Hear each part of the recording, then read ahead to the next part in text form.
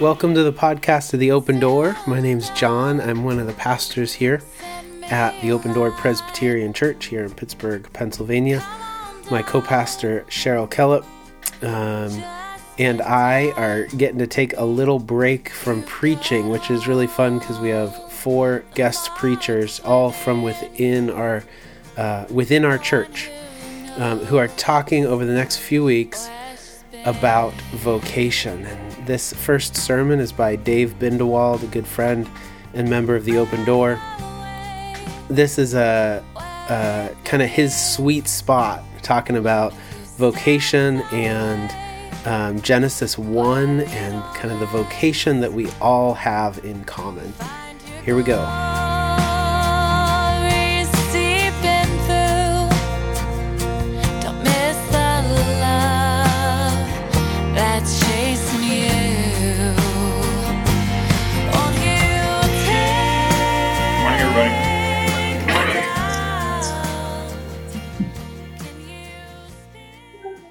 I'm really looking forward to the next couple of weeks talking about one of my most favorite things in the world, as Cheryl said, vocation and work and sort of what do we do with ourselves for most of ourselves, right? We're here for maybe an hour plus a week, so what about the rest of it? What about the other stuff? And I find in my life and in my work that I just keep getting reaffirmed in this idea that I want to start us off with. Not just today, but for the whole 4 weeks. And that idea is this, that if you get the beginning right, you get everything else right. And it's a sort of silly / profound thing to say out loud. Well, if you're going to start somewhere, the beginning is a good place to start. It's sort of obvious, right? But it's again and again and again in the jobs and work and life that I have had and have right now, it is remarkable to the extent that we get the beginning of our big story right. The other things that fall into place correctly is just blowing me away at every turn. And visually, sort of what I mean is this. Talk about this a lot in our play and exploration work, so some of you have heard this before. But if I am writing a story, and I'm going to tell a story that kind of looks like this and goes this way, and here's my characters, and here's the conflict they're going to go through, and I'm Bronte or someone or Mark Twain, and this is the kind of story I'm going to tell, and I have it kind of worked out, and then I write my story, and you sit down to read it, and in the first page or two, the first paragraph even, you misunderstand, unintentionally. You didn't set out to hurt me or whatever, but you just missed something kind of important about the plot or about where we are in the story. And for example, you think instead of 18th century Arizona, we're in like 17th century Poland or something. Somehow you just missed that. And again, at the beginning of the story, no big deal. It's no big deal. It could be easily overcome, right? But 10 pages later, 10 chapters later, 50 years later, if you can look really closely at the small trajectory that changes from this, watch really closely, to this. Did you see that? It's almost imperceptible. But imagine 50 years from now, you're in a different story. You're reading a story that I didn't write, right? And that is what seems to be happening over and over and over again, a misunderstanding of the beginning of the story. And I just want to say specifically that the Christian story, I want to just tell us, I want to start off big and just tell you what I think your vocation is. That if we get the beginning of this story right, we can look at each other and say confidently, I know what I'm here to do. And that's kind of a wild thing to say. So just to kind of get it out of the way, I want to suggest to you, I don't have a physical Bible with me, but the Christian story begins with the idea, with the truth, that right now you are in an inexplicably good place. That you are in a world that is so good, it's overwhelming. Now pause. Isn't that almost controversial to believe? right now? You've been awake for a couple hours already, and it started again. The other story, another story, has been bombarding us. If you read a headline or a Twitter feed, or if you're alive or awake for a little while, you start to wonder, what kind of place am I in? But just to say it out loud and get the beginning right, your God and mine, if we are Christians, says, God, this is God's world. And it is not only good, but a certain kind of good. It's very good. It's good. It's ridiculously good. It's forcefully good. It's unnecessarily good. And maybe that's what this series or this time of formation in your life the next couple of weeks, maybe it's just going to be on that idea. Practicing the spiritual discipline of believing that God is good and made a good world and that it's still good. Because after an amount of time, if you live long enough, it starts to get beaten out of us, doesn't it? What used to be good, but not anymore. It's hopelessly lost. And there'll be seasons, whole seasons of our lives that we believe that, and that's okay. It's okay. Because if we get the beginning right, it's so good that it's indestructible. So first things first, that the world that we live in right now is this unspeakably, unbelievably good place. But even better than that, to any kind of Christian thinking or practice around work or jobs or vocation is the so what? So what? What does that have to do with us? What does that have to do with me and with you? And again, if we get the beginning right, we get work right, or at least more right. We get vocation right, or at least more right. And right on the first page of our scripture. I don't know if we have the passage up there in the slide. Oh, look, how about that? How convenient. Right on the first page of the Christian story is the, I'm suggesting, answer to the so what question about a Christian idea of work. So God, remember, places us in this unbelievably good world and says to men and women, says to Adam and Eve, let us make human beings in our image. Let's make them reflecting our nature so they can be responsible for the fish in the sea, the birds in the air, the cattle, and yes, earth itself, and every animal that moves on the face of the earth. God created human beings. God created them godlike, reflecting God's nature. God created them male and female. Here it comes. I remember where I was the first time someone tempted me with what this might mean. God blessed them and said, prosper, reproduce, fill earth, take charge, be responsible for fish in the sea and birds in the air, for every living thing that moves on the face of the earth. Fill the earth. So if you're like me and you grew up in our faith or in a church somewhere, this got shrunk down to have sex and babies. And for like 45 minutes, people were like, all right, yes, so good. And then, oh no, that's all there is. Fill the earth, reproduce. Okay, great, make more of yourself. And then it says again, fill the earth. And for the sake of time, and I hope this is a whetting of an appetite for you as it was for me, but I want to say maybe the most exciting / controversial thing to you that I've ever heard, and it changed my life. And it's why I'm still a Christian, by the way. And it turns out that the overwhelming majority of the goodness with which God made the world and filled the world is hidden from us. It's not obvious. And if you don't believe me, look around. God didn't make this, or this, or this, or that, or the technology running it. None of it. God made the potential for those things. God, your good parent and mine, made lots of really interesting, fascinating things and hid them from us. And then says, go find it.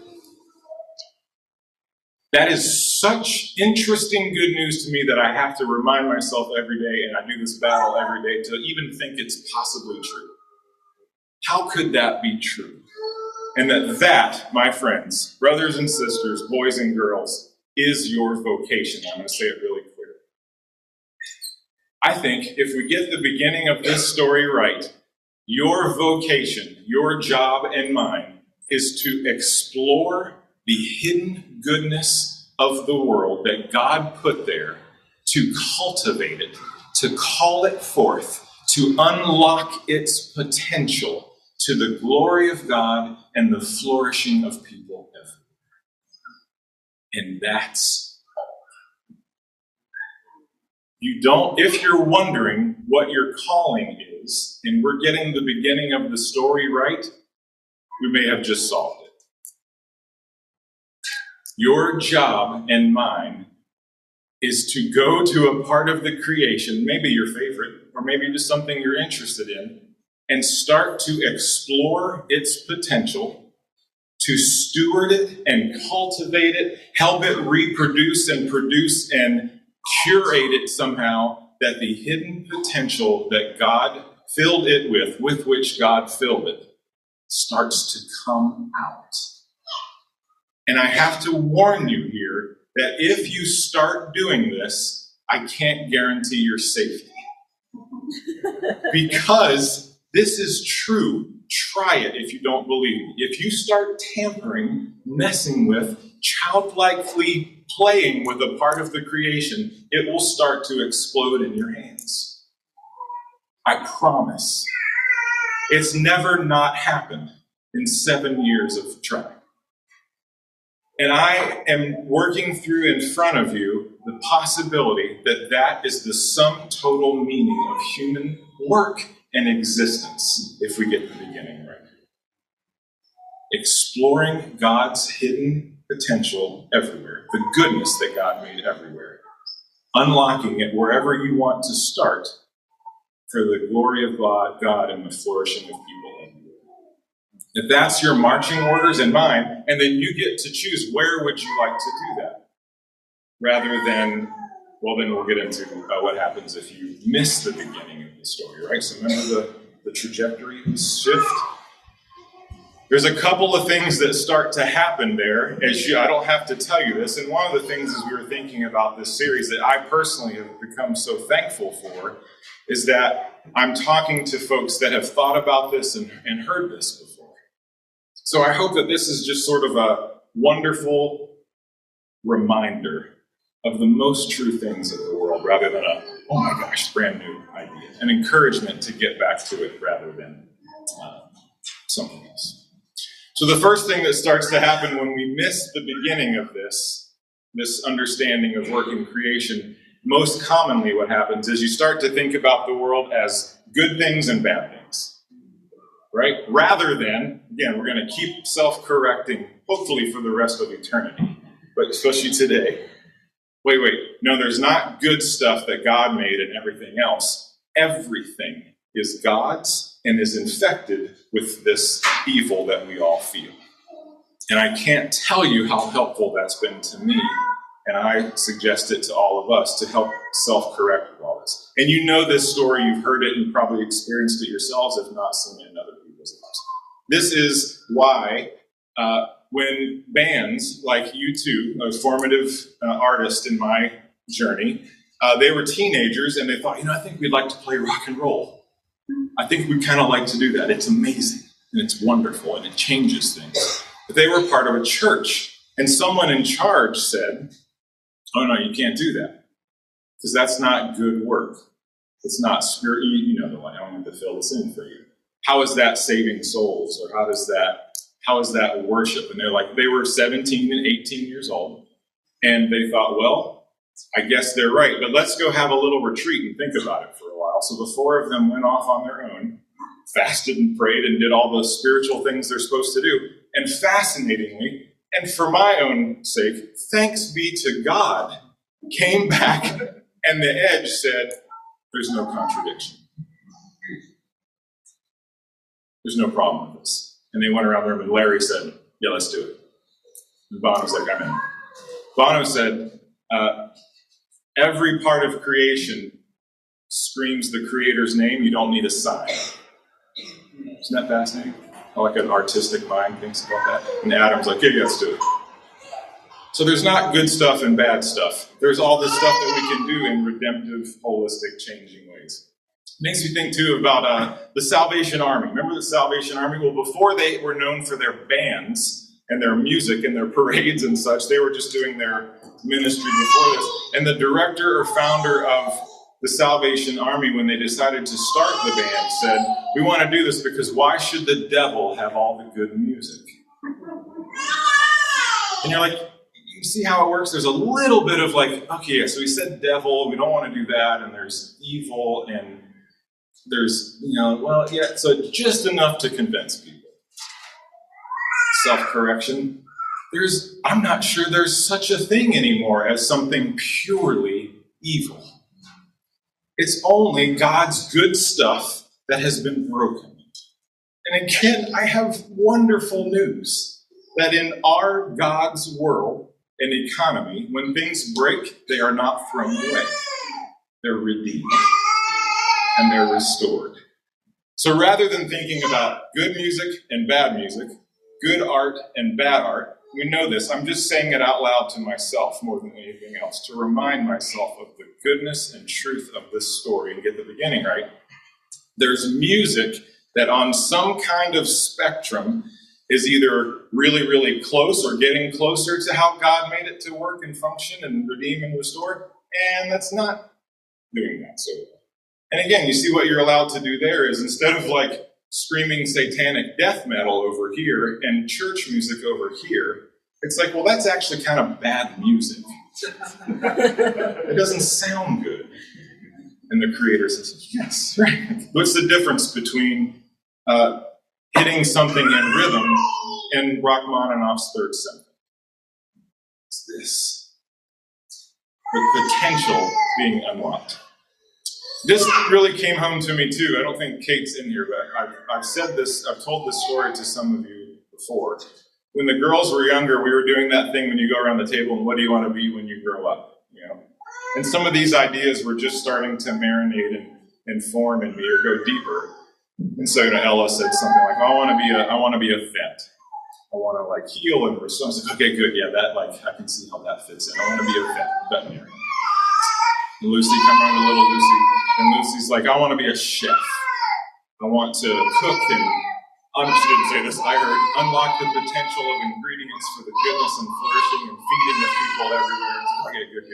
And Kate was about this big at the time. And I wasn't even really honestly bad parenting. I wasn't even going to ask her. She's like, she doesn't understand the words coming out of my mouth. And she's looking at me like impatient, like, let's go. I'm next, right? And I said, oh, honey, Kate, when you get big, and she's looking at me like, when you get bigger and want to do something, and you're like, what would you? And she said, I want to be a bad guy.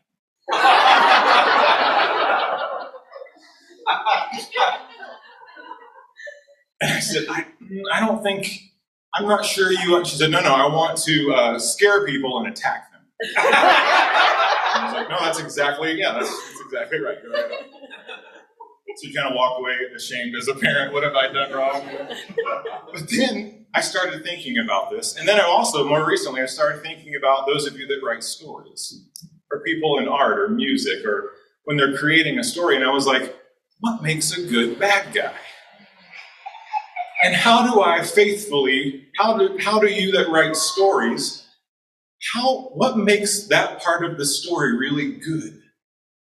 Like Baron Lucia, you know about that. What a villain, and can a villain be saved? And how bad are they? And how deep? And you see the nuance and the complexity and you're off and running. Good stuff versus bad stuff is one of the easiest, quickest ways that this breaks down to. And you know this too. So therefore, there's only 2 or 3 jobs that a Christian can have, right? Church, missionary, pastor, and then there's everything else. And if you're in the everything else, really, you're only help to the cause here is you give your money to the people that are doing the important work. And you can just see, and maybe you've experienced this, the crestfallen. Like, oh no, I enjoyed that. I liked that. But early on, if we get the beginning wrong, we are categorically dismissing entire swaths of the creation and people. What you do is not interesting and doesn't matter and doesn't serve any kind of helpful purpose at all. You're welcome. You just see people walk out. But here's the fascinatingly, wonderfully good news. The people that walk out like that, they don't stay that way. They figure it out eventually anyways, but outside of the church. This is just true. And I have had countless conversations with folks through the Center for Play and Exploration where we'll be at a restaurant eating their food because it's so good. And someone will walk by the dining room where we are now with excessive goodness and unlocking the potential of the creation and all the taste buds and the savory and this should be a Michelin star and all that. And sometimes the person will come in almost angry, the chef. What are you doing here? They say. What are you talking about? And it's a little awkward at first, but we've gotten used to it. And so someone will say, well, we have really come late to this party. And we think that what you're doing here is spectacular and delicious. And how did you think to do this? And where do you go from here? And wow, have you ever talked to them? And we need to confess, we just think God is tickled with what you have done here. And sometimes the people start to weep. And they say to us, I know. We look at them and they're like, I know that. But I went to church and they told me I couldn't do this. So I left. But did they really? Right? Whose God is the true God, actually? If we get the beginning right, all those lines start to delightfully blur. And work and vocation will change and expand. Real quickly, too, the other thing that starts to happen, as you can probably imagine, is that you read the rest of the story through a misread beginning, right? So, for example, the Tower of Babel becomes a juggernaut, ziggurat thing to self-hubris and pride and arrogance, and God comes and smites that and makes them run away from each other, rather than, if you get the beginning right, there's some of that going on for sure. But one of the main disobediences and sins of the Tower of Babel becomes, you're not making enough culture here. This is called the cultural mandate. A command to make culture. Isn't that fantastic? That's wonderful. And God's saying to the people at Babel, I love that. It's nice work on the tower. Your motivation is a little suspect here. But there's a whole cosmos that I made for your exploration and cultivation. And if you don't get out there, I'm kind of worried about how that's going to be cultivated and curated and unlocked. So literally, how literal the story is, you're not injecting culture and diversity into so that now where were we? Let's get back to it. See how the whole lens starts to change. And lastly, and perhaps the most devastating, as we hinted at before, is that if we miss this part at the beginning, you and I are told if you don't have one of those two jobs, your work is meaningless. You are not helpful. It's not important. And just letting that sink in for a minute. The entirety, the swath, the enormity of what gets left out by missing the beginning of this story. That if you are an engineer, that stuff that you make, actually, it's all going to burn. And it's not really helpful. And how much do you make and where are you tithing that? And at least you can kind of redeem it somehow. That teacher, maybe if you teach at a Christian school, you see where this goes, right? You see where it goes.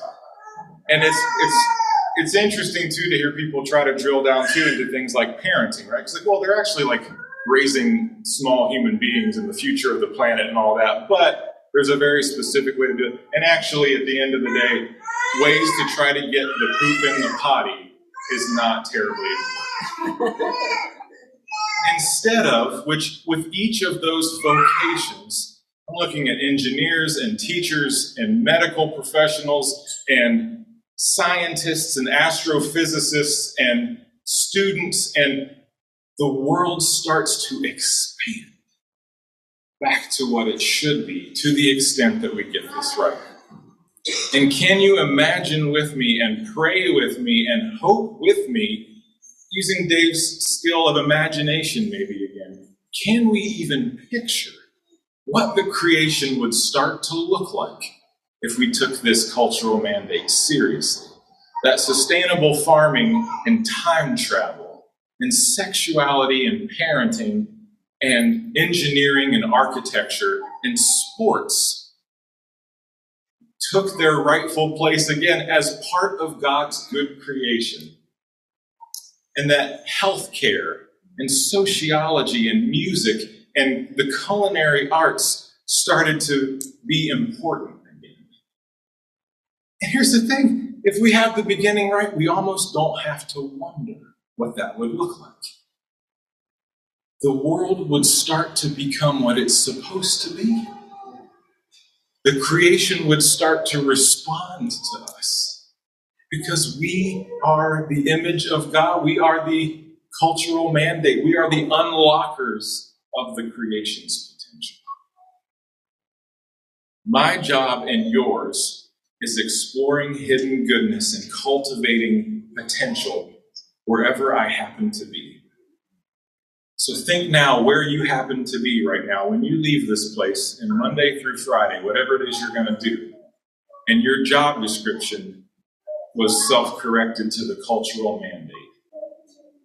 And you had your churches and your heavenly fathers and your community's permission behind you, then what would start to happen? Near the end of the story, remember this verse in Romans when Paul says the creation is groaning. Remember this? And if you have the beginning of the story wrong, you automatically assume that it's groaning with your own filth and how wicked you are. And that's a little bit true and a little bit in there. And he says it a couple of different ways to cover all the different ways that we in the creation are groaning. But in the middle of chapter 8, he specifically says the creation is groaning in labor pains. And with the cultural mandate in the beginning out of place, that's just very strange. And probably some souls that need to be birthed or something. Rather than the creation has not stopped being this ridiculously good place full of potential that has been trying to deliver since the fall. And all it needs are midwives. Remember your original job description, Paul saying to them? The creation is groaning. It has potential. It has life inside of it, and always has and always will. And it is waiting for you and I to go cultivate it, to help it deliver in a really powerful image. Midwives. Creation is groaning and is looking for a midwife. I want to close with this quote that was formational and transformational for me from a book called Rainbows for the Fallen World. And the title whets the appetite alone, doesn't it? Rainbows for the Fallen World by Cal Searveld. I love how he says this. The creation of God is unfinished. It is waiting, all its various meanings waiting there to be unleashed in a new chorus of praise for the Lord. This is our human calling. And may we two-legged folks not be found wanting. The creation is unfinished. It is waiting with the potential with which God packed it at the beginning of time. And education is waiting for you on Monday morning. There is potential and goodness untapped in your classroom that you don't even know is there. And I think, and I suggest, that that's delightful. Building materials, construction, design, untapped goodness waiting for you on Monday morning. How to get it out, how to make it beautiful. In the hospital and in your living room, how to get that poop in the potty. What are all the ways we can get that to happen? Music, engineering, science, students. The world is like that. The most true thing about the world, if we get the beginning right, is its goodness. And the most important thing about that goodness is its hiddenness, its embeddedness. And my friends, we have been called to go get it, go unlock it, cultivate it, for the flourishing of people and the creation everywhere. Thanks be to God. Amen. Well, thanks for listening in today. Please come check out the Open Door Church, 10:30 every Sunday at the Neighborhood Academy in the Stanton Heights neighborhood. Our website's pghopendoor.net. If you can't make it out, just take a listen each week. We'll be putting the podcast out as we get into this idea of God's vocation for our lives, different vocations and one and the same, to serve God by revealing God's goodness in creation. All right, have a great week.